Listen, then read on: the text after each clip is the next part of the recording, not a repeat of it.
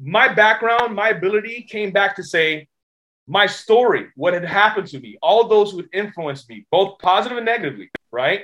I was able to disseminate information on an academic level. Great. Fantastic. But kids don't care what you know until they know you care. 100%. One of my mentors taught me that. People don't care what you know until they know you care. All right, AJ, let's get rocking, man. So you came to me via Dennis Moralda, who's been on the show before. I was on Dennis's show, Building Men podcast.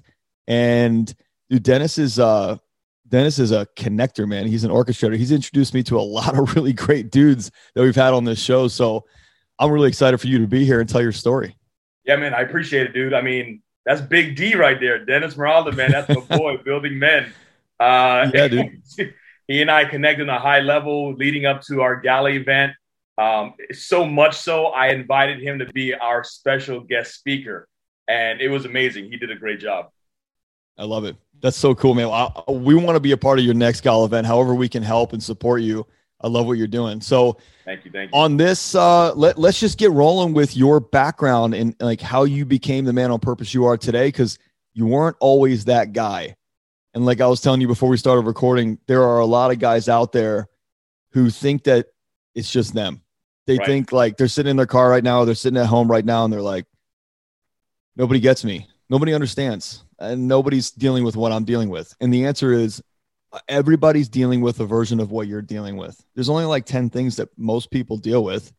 If you think about it, it's love, money, sex, relationships, communication, self-worth, self-love. There's only like 10 of them. Right. I know that everybody's dealing with one of those 10. And so like, how'd this whole thing start for you? Like you were born in South Florida, right? Yep.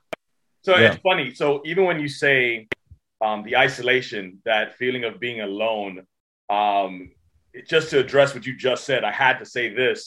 It's one of the things in our mentorship programs and dealing with young men and young women throughout South Florida for the many years we've been doing it. I always have to remind myself and even remind them, like, look, you're not alone. You're not the only one going through this. You know, that's a scheme. That's psychological warfare that you're going through where, you know, and just to make it common sense. And I'm like, there are 7-point-something billion people on this planet. You really think you're the only one going through this? No way. No way. You know, like, come on, guys. No way. I'm a math guy, so it's like, that doesn't make any sense. So, I mean, even from the standpoint of being a man on purpose, I mean, that right there for me was profound. You know, that's why it was a no-brainer to be on your podcast this morning, because I'm like, dude, I pride myself as being a man who lives on purpose and for a purpose. But at the end of the day, when, you know, per your question is like, well, I wasn't a man on purpose my whole life. Why? Because I wasn't a man my whole life, right? I was a child. I was a little boy. And when you talk about my background, you know, growing up here in, well, today, not so sunny South Florida, because it is a rain monsoon. It was nasty outside today. You can see from the lighting. But, you know, growing up here in South Florida without a father, right? Without a man to emulate. I have a very strong mother, right? Who every Father's Day, she reminds me that I need to buy her a card, right? So, you know, she at an early age represented both, because she was tough, you know, Jamaican, you know, I'm South Floridian by way of Jamaica. My mother, my whole family's Jamaican. And, you know, her being over here in a work visa, in a school visa, meeting the gentleman who is, you know, that surrogate sperm donor, if you will, who she made a decision to not allow him really to influence my life in a negative way, and him just not wanting to be participant in it. You know, she made a decision, right? And at that age, at an early age, being here in Opelika, a low-income neighborhood, you know, growing up in the hood, around the corner was gangs and all types of drugs and alcohol and all types of crazy stuff that was going on right around the corner of our neighborhood. You know, it was a very tumultuous time in my life. I joke sometimes when I talk about my background, you know, when Michael Vick got in trouble for fighting pit bulls. And I'm like, what is that, dude? I was like, back in the hood, they used to fight us, right? They used to get kids, like, no joke. 7, 8-year-old, 6, 7, 8-year-old, they would pair us up and say, fight. Damn, man. And that's how I grew up. I grew up tough. So when my mom got remarried, I guess, and got us out of that area, I got exposed to a completely different lifestyle than I had ever seen before. I was going to a predominantly Hispanic school, a private school. Thankfully, because of the discipline my mother gave me, and even though I'm 6 foot, 230-pound guy. Obviously, I played University of Miami football for years. But during that track of going from my adolescence, going through those teenage years, recognizing I couldn't turn to my mother for everything, there was that void that I sought out mentors. And that's exactly why I do what I do today, because I wouldn't be the man on purpose that I am today if it wasn't for those mentors I sought out. Do you ever blame your mom, or do you ever have resentment or some kind of regret that your mom made that decision for you to not have that guy in your life? Dude, that's of course, the sure. Simple answer is of course. Like that, something I battled with in my adult age, right? Now being a father myself, I married a woman with a child, raised that child from the time he was, a few years old. That was something I did almost in a compensation to prove something to myself that I was better than that man. But when I direct my attention to my mother, I recognized that I would be a bit short, almost disrespectful. I didn't know where it was coming from. My wife, my girlfriend at the time, she would point it out. And I didn't realize like those seeds of resentment that had grown over years is because I didn't have a father in my life, and recognizing as I got older that was her decision, not my decision, right? Sure. I was an innocent child. And then, of course, there was a time in my life, I got to share this, at 18 years old, I found out that once you turned 18, you could actually go find those sperm donors, if you will, those fathers, neglectful fathers, and like sue them, right? Literally, I heard, I was like, wait, what? You can sue them for all the child support as an individual that they owe you, blah, blah, blah. So I was about to go after this cat. And out of her pride, she discouraged me from doing it, right? So now, I'm 40 years old, and it's like, I couldn't pick this guy up in a lineup to save my life. You know what I mean? So sure. That's absolutely something about it, but I'm mindful of it. I'm conscious to it now. I wasn't conscious to it before, so I can act accordingly and more purposely. So how did you? So for the one guy maybe that's listening that had that same situation, but isn't in the mindset space or the mind space that you are today, what are the ways that you worked through that resentment, and why do you? Is there a reason why you don't want to seek this guy out? So that's a good question. So first of all, we all remember Bo Jackson, right? Yeah. Bo knows sports. Bo knows everything. Yeah. I remember being a huge Bo Jackson fan back in the day, dude. A huge fan. As I got older and he dropped his book, right? This is after he was injured. He finally left, retired, the whole nine. He dropped his book. I was reading the book, and I couldn't even get past this one chapter where he was talking about his father, right? And, dude, it was so impactful. Yeah. When he talked about the fact that when he became the Bo Jackson that we all know, right, his father obviously reached out to him. Like his father caught wind, recognized the celebrity was his son, and he reached out to him and was trying to get in his life at that junction, at that point in his life when he's a multimillionaire, one of the biggest names in the U.S. and beyond. So, of course, this guy comes around like, yo, hey, I'm your daddy. You owe me something. And if you know anything about Bo's story, he was a tough mother, right? Yeah. Like he was a big, so he completely cut this guy down, like cut him down all the way. He attributes, Bo Jackson, his book, he attributes his injuries, the fall of his career because of what he did. Interesting. Like karma-wise? Yes. Energy-wise? Wow. That energy, that negativity that he allowed to dictate his action at that time, transition. He accredits a lot of what happened to him because of that, versus like, hey, letting that go, being able to forgive that person. Yeah, you don't have to do what it is that they're asking you to do. You don't have to, in that regard. But at the end of the day, dude, your mother contributed part of your DNA. This man contributed another part. And you wouldn't be Bo Jackson if it wasn't for this guy's DNA too. So honoring to some extent and recognizing like the circumstances back in those days are beyond you. You weren't there. A lot of times there's her story, his story, and then the truth, right? Yeah. So it's like, it's beyond you. So why dwell on that and allow it to dictate your life? Yeah. Dude, sometimes I talk to people that hold their parents in such high regard, and I'll say, do you realize, like, do you ever make stupid choices when you're 18, 20 years old? Right. Like, go out one night, get wasted at a party and hook up with somebody? Yeah, of course. Well, your parents did the same thing. Right. They were just kids. They were kids. So I like your thought process on the forgiveness and faith piece, and just like letting it go. Like it happened, and I can either go down this road, which is not like 50 roads. It's either I latch onto this and let this control me forever, right? Or I accept that this happened and I learned to let it go, and it's not going to go away.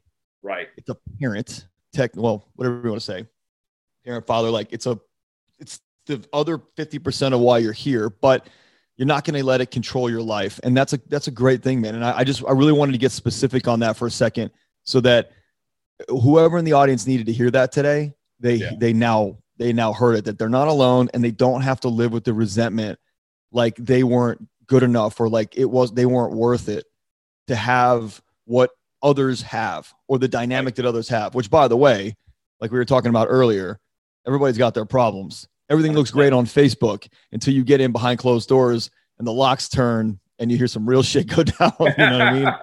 Can't put a filter on real life, huh? Right. So, all right. So then, like, grew up in Miami, played for, oh my God, I'm not going to say it because I forget it, and I'm not going to mess it up with the other Miami. So, like, what's the school? University of Miami, not the Miami University of Miami. University of Miami. Yeah, man. Hurricanes. Yeah.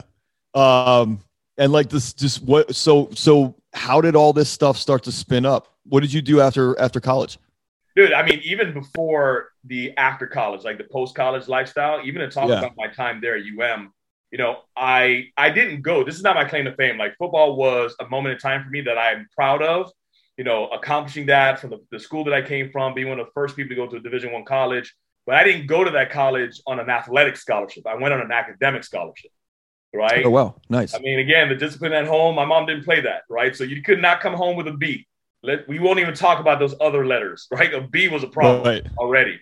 So, you know, I had a 4.0 GPA. I had a very high SAT score. I was able to get recruited. But the concept of recruitment out of the community I was born and raised in versus the University of Miami having an engineering program, and them saying, hey, let me take this black kid who has a 4.0 GPA and bringing him into our program, had nothing to do with caring about me. It had all to do with their own agenda and funding, right? And so it's like, yo, but you're a Hurricane. You bleed orange and green. It's all about the you.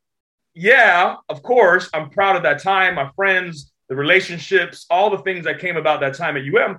But I have no like loyalty around the system, because it is systematic. Now, we hear a lot about systematic racism. I'm not here to talk about the racism. That's an aspect that we all know about.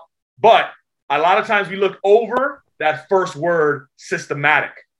Sure. Right? These are systems that are not necessarily geared to supporting you, right? They have a bottom line that they themselves have to push. Totally. Yeah, it's an agenda. They have an agenda. They're literally the education system. I had to share this. The other day, I looked up the top 10 industries in the U.S.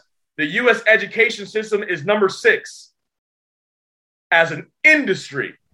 Think about that, right? You got medical industry, you got pharmaceuticals, you got all this other stuff. 4 out of 10 of them are all medically based. But the fact that the education system is up there in that list says something. There's a bottom line that they push. So they pull me into this program. They don't evaluate my personality. They don't get to know me anymore. I'm just a piece of paper, right? As we all know, in this aspect. They stick me in this program that was not fitting for me at all, right? But that was my scholarship. I had to stick to it. Ended up playing football there for 3 years, got injured, came out of football, had to finish my degree. Come to find out, all those scholarships, because I was on a full ride, all those scholarships expired after 4 years. No one told me that. Right? I thought as long as I was there, it was paid for. No. And then I don't have enough credits to graduate, need another year and a half to finish up. End up leaving the University of Miami on a full scholarship, and went in with a full scholarship, left with $60,000 worth of debt to start my quote unquote career. Damn. Yeah. So it's like that experience was almost traumatizing, bro. Like, honest to God, I mean, there's so many different things that happened. It was traumatizing. It was like, what? I did everything, quote unquote, right. I did everything you told me to do. I got the A's. I got the SAT score. I went to class. I did all these things. You wanted me to play football. I played football. I helped you win a championship. And I did all these things for you. How do I walk away with debt? You know? So after that, bro, I was burning. I was pissed. I was upset. I may have been mildly depressed and was just trying to figure things out. I came out and guess what? Guess what I didn't do? Didn't go into engineering. Yeah. 5.5 years. Why not? All the resources, didn't go into engineering. Is it because you were just chafed on it, pissed off about it? I hated the degree. It didn't fit me. It didn't match. I mean, imagine, bro, like this personality, this body, everything that I am. I hate logic design. I hate computer programming. I hated all of that stuff. I would love. I know, but you said you were a math guy, so I figured maybe the mathematics piece. I don't know. You see that? And even, mind you, you're not even an educator per se, right? Right. And you would jump to that conclusion. Why would they? Like, okay, he's good at math. Put him in engineering. That's it. There's no. I don't think you're good for engineering. I think, well, I'm not a great math student, so I wouldn't even even be a part of that book that I read. But for you, like math, engineering, okay, that mixes. Where can a math student fit into maybe an engineering program, maybe a math program, maybe a computer science program? Yeah. And which engineering program? Is it mechanical, civil? Yeah, exactly. Right? Exactly. A whole slew of them, but you stuck me in electrical engineering because it was the only major attached to music engineering, because I'm a musician too. I played the piano, jazz saxophone, again, accredited to my mom, right? As a music teacher herself. So Renaissance type, dude. And they're like, oh, let's put him in the music engineering program without evaluating my actual personality and getting to know me a little bit better. End up having a default to an audio electrical degree. But like you said, like exactly, like I'm agreeing with you where, hey, he's good at math, so maybe engineering. Great. But what are the other options? What other choices do I have? It's not a one size fits all for sure. Correct. Yeah. So coming out, man, I was so, angry about the situation. I was so, just really pissed off. But I found myself back in the community paying it forward. Like I found myself seeing other students that looked up to me, right? Here's AJ, man. He went to the U. Oh, great. And I'm like, wait, hold on. Let me tell you a story. Right. And I would pay it forward. I would share it. And that's how all of this really came about. I mean, isn't that I can tell you right now, and I tell people this all the time in our mental purpose community on Facebook, like you sharing may be the most valuable thing to somebody in their entire life, more than money, more than relationships, and like deep level relationships. This is still a relationship when you share. Sharing, like we're doing right now, it allows people to know that they're not alone. Because like we talked about in the beginning, even though it's not logical, in that moment, you're alone. You feel it. You're like really feeling it, sitting somewhere by yourself. The worst part is like, I have some friends in New York City who have like major depression, and they'll sit out on the street. They'll walk the streets with hundreds of thousands of people and have never felt more alone in a crowd of people. That's scary. That's dangerous. Right. But when you share with somebody your life, things you've gotten, ways you've gotten through things, like that could be the most valuable piece ever to somebody. That's contribution to the max. And dude, when you say dangerous, that resonates with me so much because it's so profound that you said that, in the sense of it's dangerous to have that isolation, to isolate yourself, right? Like you said, it's not logical, but be it if it's feeling ashamed, prideful, whatever the case may be, whatever those natural organic feelings are, you isolate, right? You don't want anybody to know what you're going through, but it's so dangerous because no one can help you. No one can support you. You don't have anybody to lean on because you've isolated yourself and you're not sharing what's going on. So the only way for somebody to even step up and help to interject or to get involved is if you share what you're going through. But how'd you learn how to share though? Because I mean, I think most guys that go through that and feel not used, but like agenda-sized. Yeah. And is that, I don't think it's a word, but it sounds good in this context. It sounds like, you're a part of an agenda, someone else's agenda. You feel used, you feel kind of worked over. I think a lot of guys would be really angry about that. I mean, I have been in the past. And what helped you, or what changed your course to being someone that wanted to share versus getting out, getting back to the neighborhood and just having this fuck off or fuck this attitude towards society or school or whatever it was that did you wrong? Because technically everybody was doing you wrong your whole life. You know what I mean? Like not everybody, but you know what I mean? There's some major things in there. Like dad and school kind of cap ending like that youth. that's getting done wrong according to some book that somebody wrote somewhere that says this is the perfect life that you're supposed to have. Right. Doesn't exist. But like, why go out and start sharing with people instead of carrying resentment or anger or frustration and taking that to the community? Well, I mean, to be honest with you, first and foremost, growing up in the household that I grew up in, my mother, she raised me in a very religious home, right? Baptist, Christian religion. And as you and I were sharing, even before jumping on the podcast, like some of this spiritual truths. So some of these really practical truths that can be discovered and found in these religions, like for all intents and purposes, right? I don't see myself at this age and growing up. I found a place in a kind of a balance where I don't see myself as being religious, but I am very spiritual. And I believe that we can learn from all different types of aspects and all different types of fields. And I mean, I could go through a day and be in meditation and watch a cloud, cluster and then like speak to me, you know what I mean? And not to sound all like, No, I love that, dude. It's just being open to the energy, what's going on. So to your point, some of the practical principles I got in that upbringing helped me to understand that I went through that season that you're talking about, pissed off, angry, bad boy, screw the world. It's all about me. I'm going to protect myself, blah, blah, blah. But ultimately, when I have to look in the mirror every morning, right, in that private time when I'm alone, I'm like, this is not who I am. Not truly. This is not who I want to be for the rest of my life. So after some time, whatever circumstances ended up transpiring, I'm like, dude, this sucks. Like, this is getting old. Like you said, going to the club every night, trying to chase tail, getting drunk, dodging the cops, like all this stuff. It's like, it gets old after a while. It's fun for a minute, but it gets old. And then, one day I ended up at like this youth movement program that they were doing. And I showed up and this dude walked out on stage with swag. He just came out with swag. And I was like, yo, who's this cat? And he started to talk and he delivered a powerful message. Right. And when he delivered his message, I'm like, I want that. Right. And for me, again, growing up without having a father to emulate, another man in my life to really emulate, I would seek out mentors. So I went to this, I kept going and kind of pursuing it and saying, look, dude, you're going to mentor me, bro. Like, I'm here, like, I'm not going away. And for me, my agenda was, I wanted what he had. I wanted that swag. I wanted how he was confident. I wanted that articulate, he was very articulate. I want to have that articulation. I wanted to be like that. So I ended up grouping with a lot of the young men who were essentially being mentored by him. And I literally walked in. I'm like, yo, I know you don't know me. My name's AJ.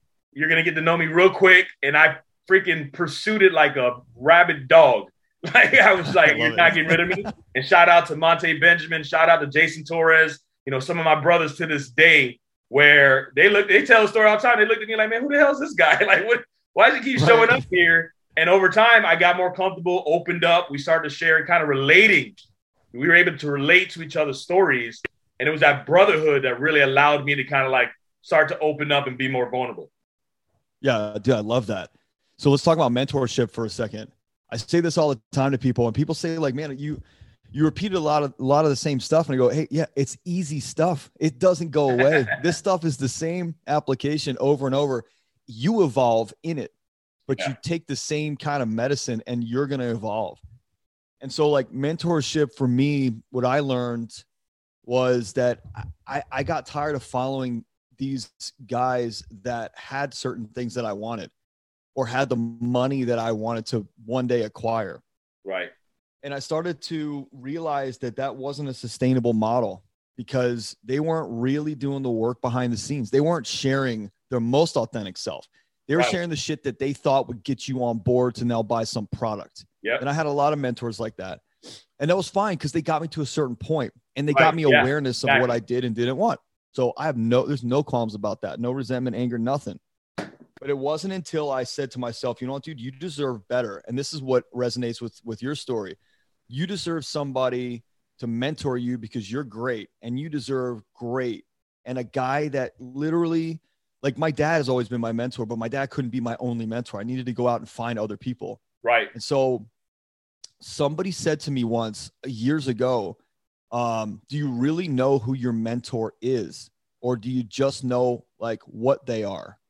And I was like, fuck, wow. Give me more detail. And they're like, no, you'll figure it out. When you figure it out, you'll know the answer to that. And I obsessed over that. And what I realized was that these guys that I was following, they were shiny on the outside. They were talking about big money, big cars, houses, planes, yachts, all this stuff that I wanted. But I realized I wanted that because I thought that would make me feel safer in the world, and that my anxiety and panic and stuff that I felt inside would be gone if I were on a private jet or a big ass yacht going to an island. I wouldn't have any problems after that. So I followed guys that were basically hustle porn stars that showed this hustle, grind it, fuck holidays, fuck your family, just grind it out. Right. And then when that guy said that to me, I'm like, oh my gosh, I need to start following people based on who they really are off of Facebook, at home. Like I said earlier, when the doors close and lock, when that alarm goes on and they feel safe in their own home and they let their hair down and they can dish it out. Right. And share. That's the guys I need to start following. And that's the journey that you and I are very similarly on, because I learned from those guys how impactful that can be when you really can share with somebody and be there for somebody and hold a space for somebody. So I just applaud you so much for being on this path, man. And we're going to get deep into it, but I wanted to just share that similarity and why you and I have connected so well, because mentorship is crucial. Everything. I mean, in fact, the name of the podcast, Men on Purpose, dude, and the way we were talking about before, building men from Dennis and, what you guys are doing is profound to me. It is critical. And there's a few things I want to say first and foremost with what's going on in our society. With a lot of what's been publicized, we are supporting, strong women and the women's movement, and we love our women. Again, single mom raised me, 3 aunts, love my women all day long. Equality, all of those things. But we can't forget about our men. Yeah. Right? We can't forget about our men. We got to have men to even help raise these women, right? And these girls. We talk about it and joke about it, and it has its truth behind it, but like daddy issues, be it of a girl or a man, or either way. So it's like we need to build our men. If we really want to build our society, we have to build up our men. And to your point that you were saying before, same thing, dude. I had multiple mentors, because remember, I was kind of like Batman. Like, I'm going to go around. I'm motivated. I'm pissed off, right? In Batman's case, somebody killed his parents, so now he's got nothing to lose. Everything's been ripped away from him. For me, that truth of like, yo, University of Miami failed me. People are failing me. No one's going to look out for your best interest. You got to look out for you. So I'm like, okay, now I'm going out there and I'm going to seek as many mentors and get any piece of what I want from them for me. Not that I'm going to follow them to the ends of the earth, right? And the wrongs they're doing behind scenes with their own mess.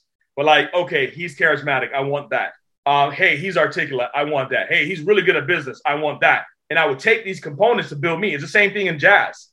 Right? When I play my music, bro, I hear, I can hear a guitarist and I'm like, ooh, I like that lick. Can I get a piece of that on a sax? You know what I'm saying? And I hear all these different composers and these artists and I'm like, I like that. I like this. I like that. And then I make my own sound.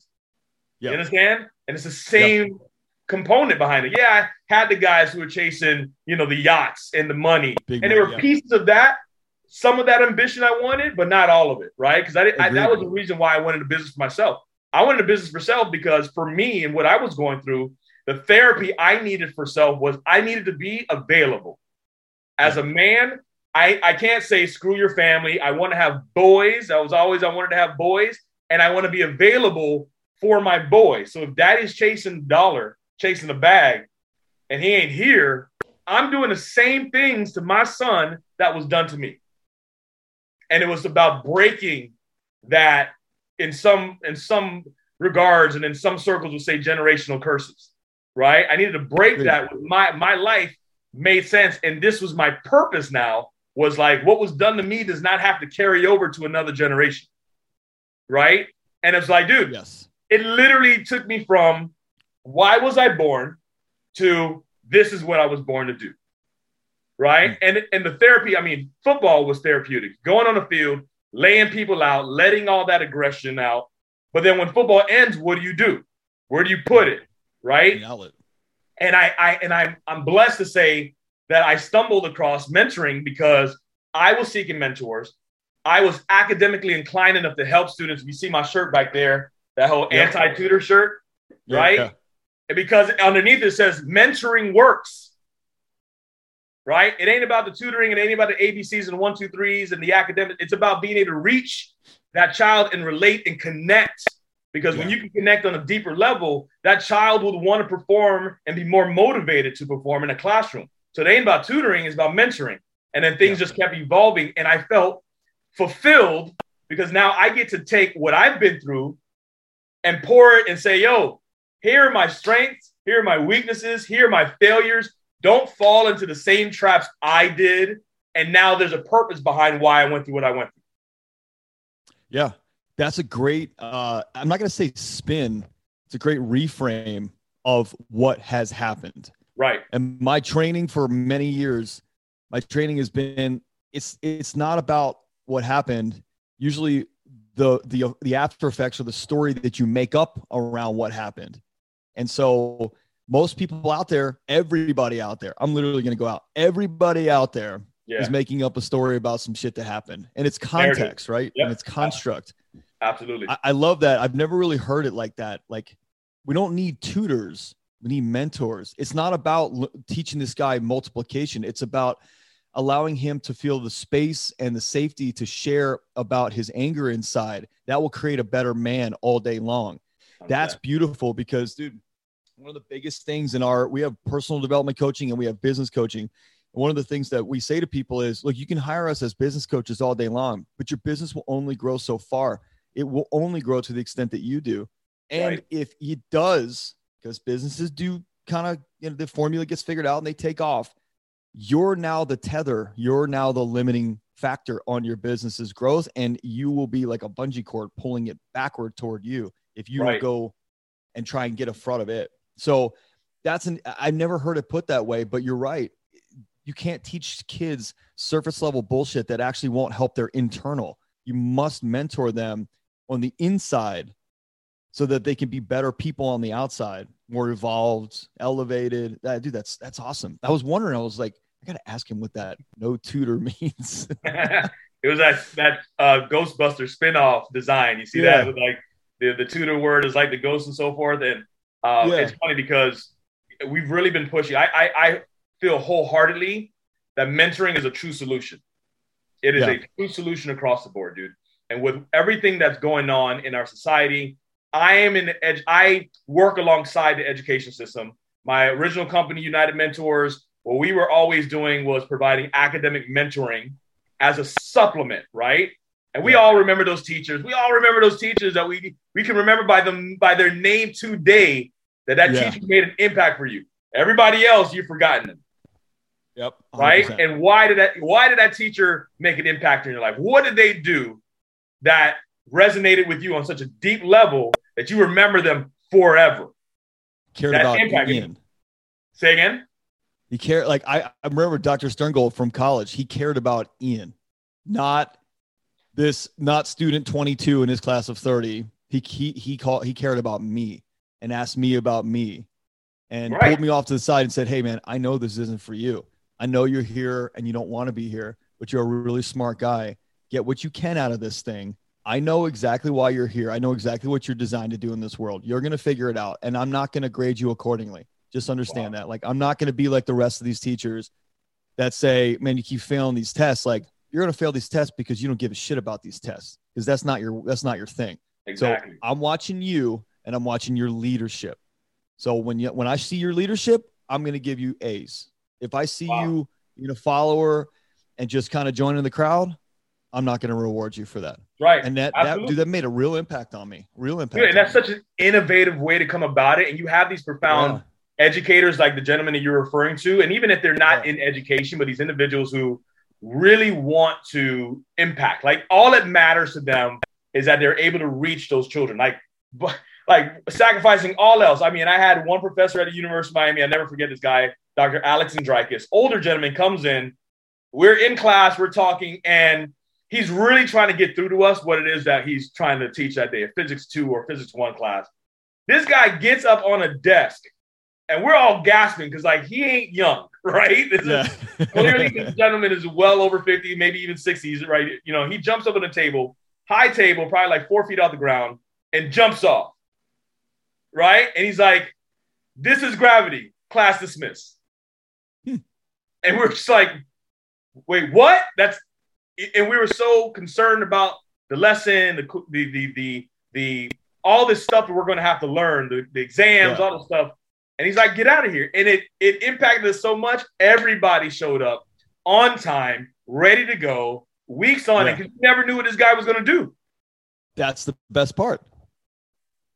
When it's predictable and you're like, God, another droning. Like I remember my stats class, man, droning on. And the guy said to me, you got a 40% on the last test. And I said, I understand, man. I couldn't be more bored here.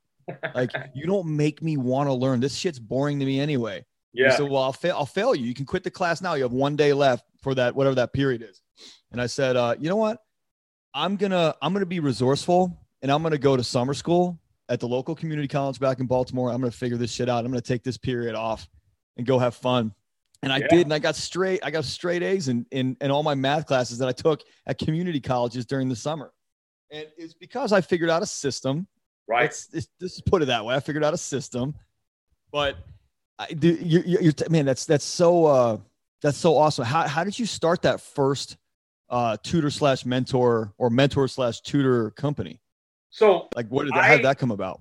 I mean, straight out of college, I'd worked for various tutoring companies because my math aptitude, I've always had a gift of being able to disseminate like complicated theoretical stuff to kids on a lower level, like bringing it down to their level. Right. My wife, she jokes all the time, man. She's like, you don't remember that time we were on a date and I was just looking at you in awe because you were literally on a cell phone driving on I-95, tutoring trigonometry. like so science squared, so individual. Squared, I'm just driving. And it was that's like I had a individual. Yeah, I mean, it, and I appreciate, what it allows me and has allowed me to do, but then it goes beyond just the academics, right? The reason why that child was even open to receiving the support that they received from me wasn't just because they were failing the class and they were stressed out, right? It was because the connection I had made where they knew they could call me. I was going to be there for them, even heading on a date with my beautiful girlfriend. Hey, yeah, what do you need? Oh, yeah, I got you. Or let me call you back in an hour or whatever. There was somebody that was there going to get their back, right? And it was an impact. So that's why I was always kind of like, dude, this isn't tutoring. Like, this is so much more. This is so much more impactful. So right out of college, pissed off, like I said before, angry, don't know what to do next. Went back to my old high school football coach, again, a mentor of mine, Don McNeil of the 72 Dolphins Super Bowl champions, right? Nice. Go back to Don McNeil, found out that he was suffering from MS. So I went to go check him to see how he was doing, just because, again, he made an impact with me. I cared about him. I cared about his family. I go there. His daughter walks in crying. She's usually a straight A student, got a D on her trig test, pissed off, angry, so emotional. And Coach Mack was like, AJ, engineer, go help her, right? And his daughter was like, little sister, we saw his daughter grow up. So it was like, yo, Jess, come over here, let's talk. So I sit down, I'm like, yo, this is your notes? Who gave you this? And just breaking down the system, right? The system, as you alluded to before. Yeah, this is wrong. This doesn't make sense. Did you ask your teacher about this? And she didn't know. Usually she walks into class, she gets it. She's a smart girl. She gets an A every single time. This is the first time she's ever really had to work and understand the process, right? Like, Jess, this isn't that hard you think it is. Broke it down for her. She ends up getting a B in the class. Next thing you know, her mom tells the whole school that she's like the most connected lady in the whole school. And I'm working full time, probably making $50K a year, avoiding engineering because I hated it, and then going to business for myself. So that's how the whole thing got started. It was really because of connection made from a family that I really cared about. Well, it's also about your not only seeking of mentors, but your care for other people. Right. And I mean, literally, like people always say to me, like my mom even has told me, and I know my mom's going to listen to this, and Mom, I'm not upset about it. It drove me. Like my mom would always tell me, like, you're not great at math. Like, you just don't put yourself into situations. I know she was trying to protect me from being hurt, or getting fit or failure. But she'd always say, like, you're not a great math student. Don't put yourself into situations that are going to require a lot of math. But I can tell you right now that my entire business, my success, all of it is based on formulas and systems. And I became obsessive, not with math, right? Not with tutoring, the surface. Right. I became obsessed with how to create a formula out of things. How does that work? How does this work? If this goes this does. Oh, okay. That's still math. Right. So I actually am very successful through mathematics, absolutely, formulaic equations, and I'm not good at math logic, at all. Absolutely. And then, I mean, I go to show you because the young lady I was just talking about, even though she hated math at that time, she had a horrible experience with that teacher. After the mentorship, you know what she does on a daily basis? Math. Literally for a career. But that's to prove your point, is that I probably didn't like math because all of my math teachers, maybe except for one in high school, there it is, boring as shit. There it is. 100% just, I mean, think about being a math teacher. And I'm not saying it's a bad thing. I'm just saying, how hard is that to connect with kids like in that subject? So I mean, most subjects are hard. I've been a math teacher straight out of college. Right. I was teaching math. I was tutoring. You know, I was like, I can do this on the side. It'll help pay my car note, whatever. And to your point, like, how hard is it? Absolutely. If you approach it from the standpoint of, I need to connect with these kids. Yeah, but they don't. Now I got to come here and teach math. No. I got to connect with these kids if I'm going to teach math. Yeah, but that's a mentor. Exactly. That's a mentor. Exactly. There's a, most of the math teachers I've had, except for probably one, Mr. Blake in college, Mr. Blake made things fun. Just like your teacher that jumped off the desk. Yeah. It's so cool just thinking about, like, reminiscing. We would come in and never know what this guy's going to do. This guy could have his jacket on backwards, and this guy could be just like lounging out in a hammock in the classroom, like calling kids out on some dumb stuff, making everybody laugh. He made you feel comfortable. Like, I know that's what you're talking about. Like that kind of guy made me want to go to class. Everybody else was like, oh my God, man, I'm so bored in this class, 95% of them. And it was those people that actually cared. Like, that's why you're successful today, because you found people that actually cared, and because you cared, and you found people that would mentor you and kind of take you from where you were to where you wanted to go, but cared about you, the human, not just increasing your skills. Your college experience, my college experience, was simply pretty much the same, not the same, but I wasn't satisfied with college. I loved my college, but I wasn't satisfied with the experience, the educational experience, because nobody said to me, hey, look, man, even though you're going to a liberal arts college, I know that you don't need 90% of this shit. So we're going to be cool, and we're just going to allow you to go to like 30% of the things that you need. That's about it. And we're going to put you on an entrepreneurial track right now, knowing that that's where you're cut. That's what you're designed to do. We're going to put you on that track. We're going to make you do a couple things for the college that are entrepreneurial. You want to do that? I would have been like, oh, hell yeah. Thank you very much. Right. You know why that doesn't happen? Two reasons. They can't afford it. Yeah. Number one, let's just be real. This is America, capitalist society. They can't afford it, and they can't afford it because they haven't designed a system that can afford it. Right. And so, Ian, this is where you and I relate on a high level, because even though they had me as an engineer, one of the reasons why I can get down that way is because process flow. Right. Like you said, it's process flow. If then, and I've always been a solutionist like you. Like, we're solutionists. Like, I want to break it down, figure it out. It's a blessing and a curse, because my wife would tell you, oh my God, stop trying to solve my problem. Stop. Right. But in those scenarios where you're like, well, this is, to me, common sense. If you could really just take this and add these components, my whole desire for the Epic Foundation, right? Epic is experienced professionals impacting. That's why that I is highlighted. Impacting communities. That's what Epic is. And dude, the Epic Foundation is a nonprofit organization that's geared towards ushering dynamic change to education. Because we feel it really sounds, not to sound cliche, but it takes a village to raise a child. So if it takes a village to raise a child, we can't have just one teacher per 30 kids. That's not going to work, right? If anything, we need 30 teachers for one kid. That's expensive. How do we house that? Mentoring, community involvement, right? Yes. We have over-romanticized, because of just how publicity and how our society has been geared, we have over-romanticized the educational system, which really, and for all intents and purposes, is a schooling system, right? You ever heard the phrase, like, don't let your schooling get in the way of your education? 100%. Right? Yep. And you have a lot of profound, gifted educators, and this is a big one. Yeah. That are no longer in education. They're in schooling. Right? A lot of these people left schooling, education all overall. They're in construction. They're in business. They're doing everything else Real estate, because of the system. Yeah. And so who is in front of our students now? Who are in front of our kids? Who's teaching our kids now? A lot of people who've just defaulted to teaching because of that phrase. People who can do, people who can't teach. Well, I don't want that person who can't in front of my kid. Like, I want that person who did it. Right. You know what I'm saying? I was a great teacher, and I'm not tooting my own horn because this is what the kids have told me and the impact it was made. I was a good teacher not because of me, right? My background, my ability came back to say my story, what had happened to me, all those who had influenced me, both positive and negatively, right? I was able to disseminate information on an academic level. Great. Fantastic. But kids don't care what you know until they know you care. 100%. One of my mentors taught me that. People don't care what you know until they know you care. And when we step in a situation where now, like, if we can have a bunch of people who've actually experienced life, who've gone out there, who better suited to work with a kid in math than an engineer who uses it and can answer that question? Hello, sir, how am I going to use this in life? Why am I learning this? I can answer that question.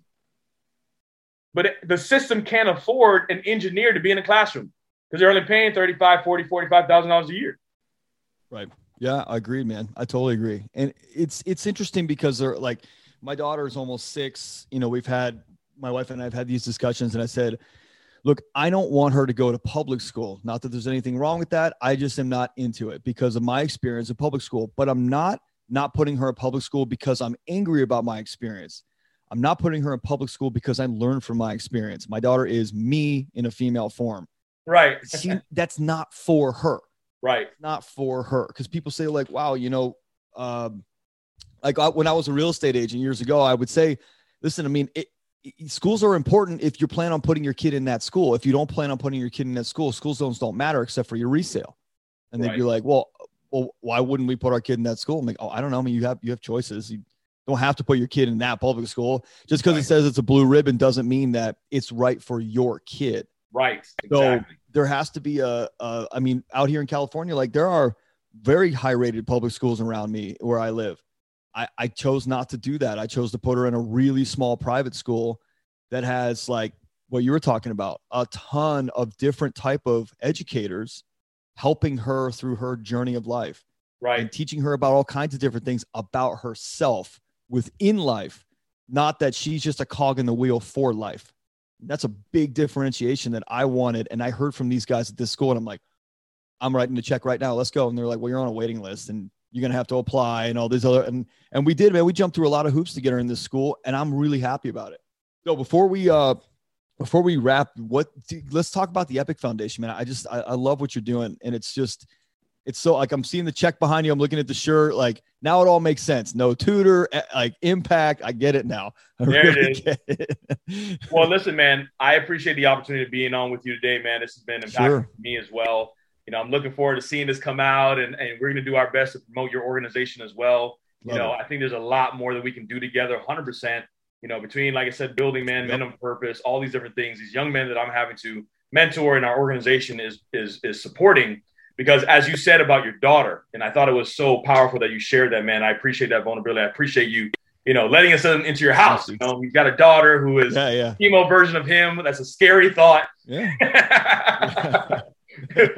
But you are able, right? Fortunately, you are capable of sending your daughter to a private school as an option. Fortunately, I built a business around that for that reason. 100%. Exactly. And the same thing for me. For me, it was like with my oldest son who I raised, right? Right now, he's going through a struggle of transitioning from, hey, the basketball scholarship didn't come through for me. What do I do next? Right? Et cetera. And it was like, for me, helping these children under these various circumstances have more options. Well, we know that there are a lot of limitations when you go to a low to moderate income neighborhood and population. Sure. We have a lot of these kids that are disadvantaged, underreported, underrepresented, underprivileged, all these terms, right?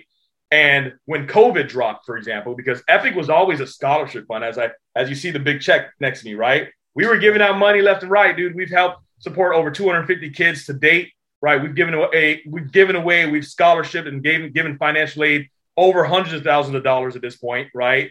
Doing this from 2014, and even before we were even incorporated as the Epic Foundation, we were supporting the community. This was, me and my wife in our household giving our 10% back. That's how everything got started. We had other friends and family and colleagues who said, man, that's really cool. I want to do the same thing. Right. And we aligned, we partnered, we got incorporated, we got the 501c3. We started to just organize our resources, putting our resources together to say, how can we support the community? Because we got kids. We were kids. We understand the detriment. We have kids now. We understand the detriments even more so. Right. How are we going to support our community's children? Because you have a generation of children that are disadvantaged. You have a large sum of kids that can't afford tutoring. They can't afford, their parents and their families can't afford to send them to that private school or that magnet program that they need to go to, right? Yeah. So who's there to make sure that there is equality around their education? And that's where the Epic Foundation started. And I would say this, there's a ton of nonprofit organizations, amazing nonprofit organizations that exist out there. But I find that a lot of them are in their independent silos and creates these cracks that turn into gaps, that turn into voids and even black holes where these kids fall through, right? And then we lose track of them until one day they show up at your school campus and shoot everybody. Jeez, man. Yeah. That's what's happening in our society. And if we don't step up, we're just a part of the problem. Because we can't just lean on the system and say, well, do better. Let me continue to complain about it and the politics and all that other bull. We got to step up and do something about it. For me, that's what Epic was. It was like, look, if we can take us and organize us, where every child deserves a mentor or two, right? To help them balance out what's going on in life, to be there, a sounding board, to fill any gaps and voids, we'd have a lot less of these issues. And that's why we started the Epic Foundation. And we have done scholarships forever. We have pivoted towards mentorship programs because, that's my wheelhouse. That's what I do. And now even more so, bro, the last end of the cog is now career pathways. We are exposing these children to the multiple viable options that the school system is not geared towards telling them. Why? Because it's a threat. The system's bottom line is about graduation rates and college acceptance. That's how they make their money. That's how they keep their funding, right? So why in the hell would they tell you, well, son, maybe this would be a viable track. Don't go to college. Why would they tell you that? There's no way in hell they're going to tell you that. They're not going to promote that. So I have a meeting this afternoon with ABCI Construction. It's the Associate Builders and Contractors, because again, all these workforce issues and all these situations. I'm like, dude, if I knew then, mentoring. If I knew then what I know now, I wouldn't have gone to UM. I wouldn't have pursued engineering. I would have done that. I would have went and made some money for my household, right, to make sure I could take care of my mom.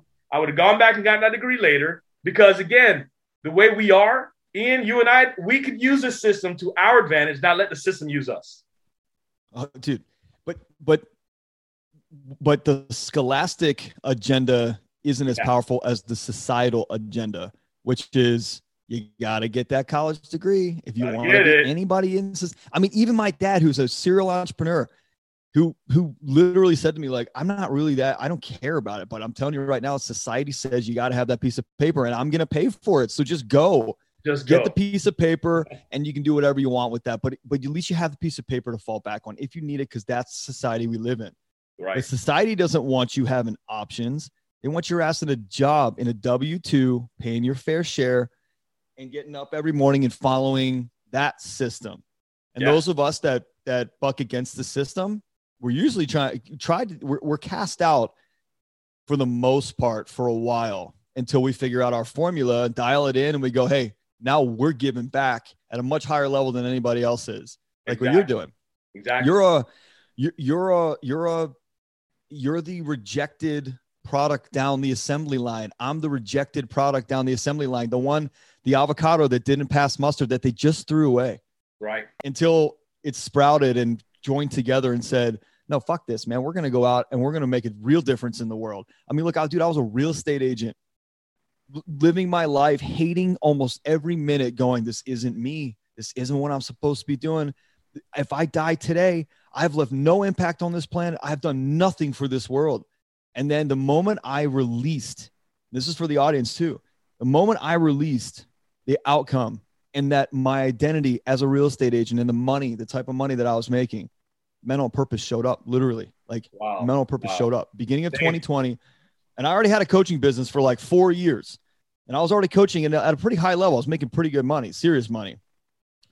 When I said, you know what, real estate is really the means to an end. Right. And I'm just going to be open to what that end looks like and the new beginning looks like. And Mental Purpose literally showed up.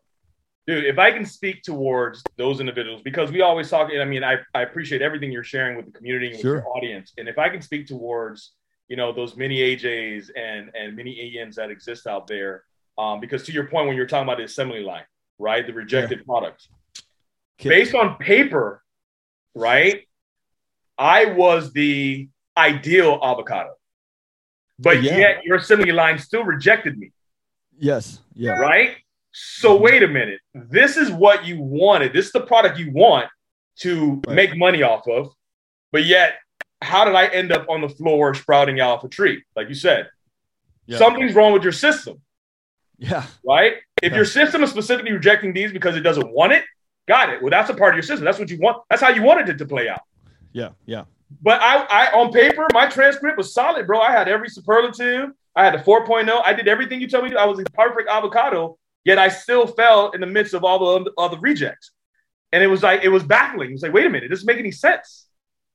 So I talked to those specifically because I want to encourage them and help them understand that it's the systematic aspect that is not necessarily for you. And as long as you educate yourself, if you're more aware right, of what's going on, like you did. You had to go find out that you could have gone to that summer class at the community college. You had to go and do that. You had to know. And it's funny because we got a generation of rejects, quote unquote.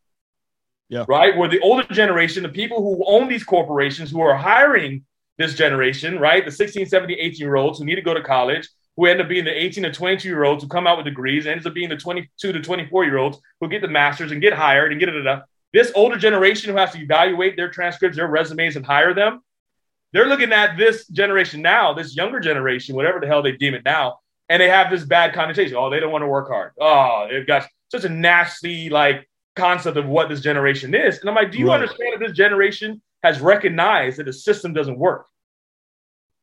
Right? We were just there doing what we were supposed to do, and mom and dad were like, hey, you better go get that degree. I'll pay for it.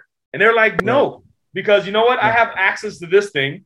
And this shows me that there's a lot of rich people who didn't go. So I'm not I'm even less motivated now. Right. It's the information age. Right. So it's like, what type of information should we be pumping out to help these kids? They're like, you know what, son? You're right. Yeah. You may not need this. Now, maybe you want to invest in this because of XYZ. But that's not the only track. Here's another option. Do this, and then go back after. Or if you get the scholarship, you're not going to have to pay for it. Damn sure no, do it now, right? Because that's going to go away if you don't take advantage of it now. But if it ain't there, don't go in debt. Go do something else and then pay for it later. Agreed. So it's what kind of – And also – say again? Well, dude, the mentor piece for us as well is teaching, especially young men, how to understand themselves and trust and have faith in their own decisions, whether right or wrong or serving or non-serving. Right. Right. But because like the societal rejection lever didn't kick you and I off the assembly line. The universal one did. It did us a freaking favor and a half. Yeah. And so that's something that everybody listening needs to understand is society didn't reject you. The universe did you a favor and said, this isn't your path. We don't want you to go to a cubicle where you're going to be have murderous rage every day. Exactly. We're going to reject you right now. And we're going to make it look like society has rejected you, or that scholastics or whatever has rejected you, or the corporate world has rejected you. The corporate world would have never picked me up. I was lucky to get into the couple colleges I did because my grades were so bad in high school that the system rejected me immediately. Wow. But it wasn't the system rejecting me, because I could have talked my way into a corporate job, a sales job. Same. It was the universe saying, hey, bro, I'm going to do you a favor, and I'm going to kick you off this assembly line that you're trying to ride down because you think that's what you're supposed to do. And I know your defiance is kicking, and I know that you're terrified of having to be someone's puppet, someone's show up here, take your lunch here, ask to go to the bathroom. That scared me more than anything in the world. Having to be controlled by somebody else's idea of what I should be doing, how much I should be making, not happening. The 100%. Universe said, there you go. Now you're going to have to figure it out. You're going to have to climb back up on your own. But I found great mentors, and I found great people that guided me. And that is what reach back and they reached back and they pulled you up and they paid it forward, dude. And that's what it's about. That's what this society is really supposed to be about. Right. We're supposed to be helping that's what we're doing. The next person, the next generation in that way. And dude, that's why I founded Epic. This is why we're doing what we're doing. This is why we've had a chance to really prove a concept, because even when we got kicked off that assembly line and we looked back up like, why the hell am I not up there? And we climbed back up for it. We started to recognize the issues and how we could be better. So our rejection became our value. Yeah. Right. And a lot of times we become invaluable because we recognize what is wrong with the system. Right. And we can come back in. So that's like what happened with me. This is another conversation for another day. But what happened with me at the University of Miami, dude, it wasn't until maybe like sometime this year I realized, like, man, it had to go down the way it did. Totally. I don't quit things. I don't know how to quit. So it had to go down the way it did for me to get off that team, because I wouldn't have quit otherwise. And I would have been in a worse place if I didn't. So the universe had to be like, dude, this guy, he ain't going to quit. So we got to like make him quit so that he realizes the value of it later on in life. But at the time, you're angry, you're pissed off. It doesn't make sense to you. It doesn't compute. And it's like you don't have that ability to really process it. So there's that faith-filled almost falling back on trust. Like, yo, maybe it's bigger than me. Maybe there's something bigger going on that I can trust and I can kind of fall in, because I used to talk about that gut instinct, and I use gut like an acronym. Basically, everything in my life is an acronym. So gut was God's unbiased truths. Right? And it's like, I like it. Unbiased, meaning you may not like it, but it's going to happen and it's going to go on anyway. But it's the truth. It's truth that you needed to overcome your reality in the situation that you weren't seeing. I mean, but at that point, it's up to you to either think it happened to you or for you. Correct. Yep. That's a decision. And looking back, hindsight, I see how exactly it happened for me.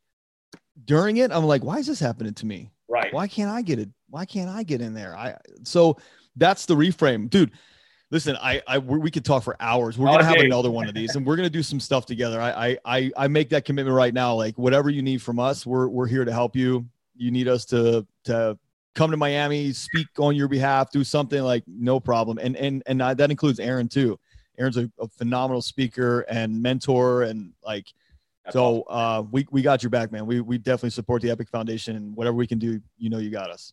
I appreciate it, man. And again, let everybody know they can follow us online, right? Social media, website, epicsouthflorida.org. That's our website. Check us out. Get connected. We're a foundation. We're always looking for contributions, but we're really more than anything else looking for partnerships.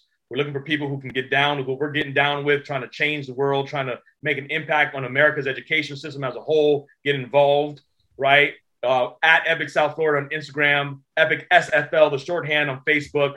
We're here to make a tremendous and a very dynamic impact. So if you want to make your impact dynamic, join Team Epic. EPIC SFL, right? Yeah, if you're doing Facebook, it's shorthand SFL. On Instagram, it's spelled all the way out. Epic South Florida spelled all the way out, just like our website. Sick. I love it, man. Dude, AJ, it was a pleasure. Real pleasure, man. A real pleasure talking to you. I appreciate your time. Appreciate you being on, doing what you're doing for the world, for your communities. And we're going to do a lot of cool stuff together, man. I'm excited. Well, bro, I'm down to come out there to the other sunny Florida handle. I feel like California, SoCal all day. You let me know, because right now we say Epic South Florida, but it's the Epic Foundation, man. And we want to take this thing nationwide. So we're looking forward to being able to connect real soon. Okay. Yeah. Epic Southern California. I love it, man. I'm in. Do it. SoCal, let's go. All right, dude. Thanks for being here. And audience, we'll catch you on the next one.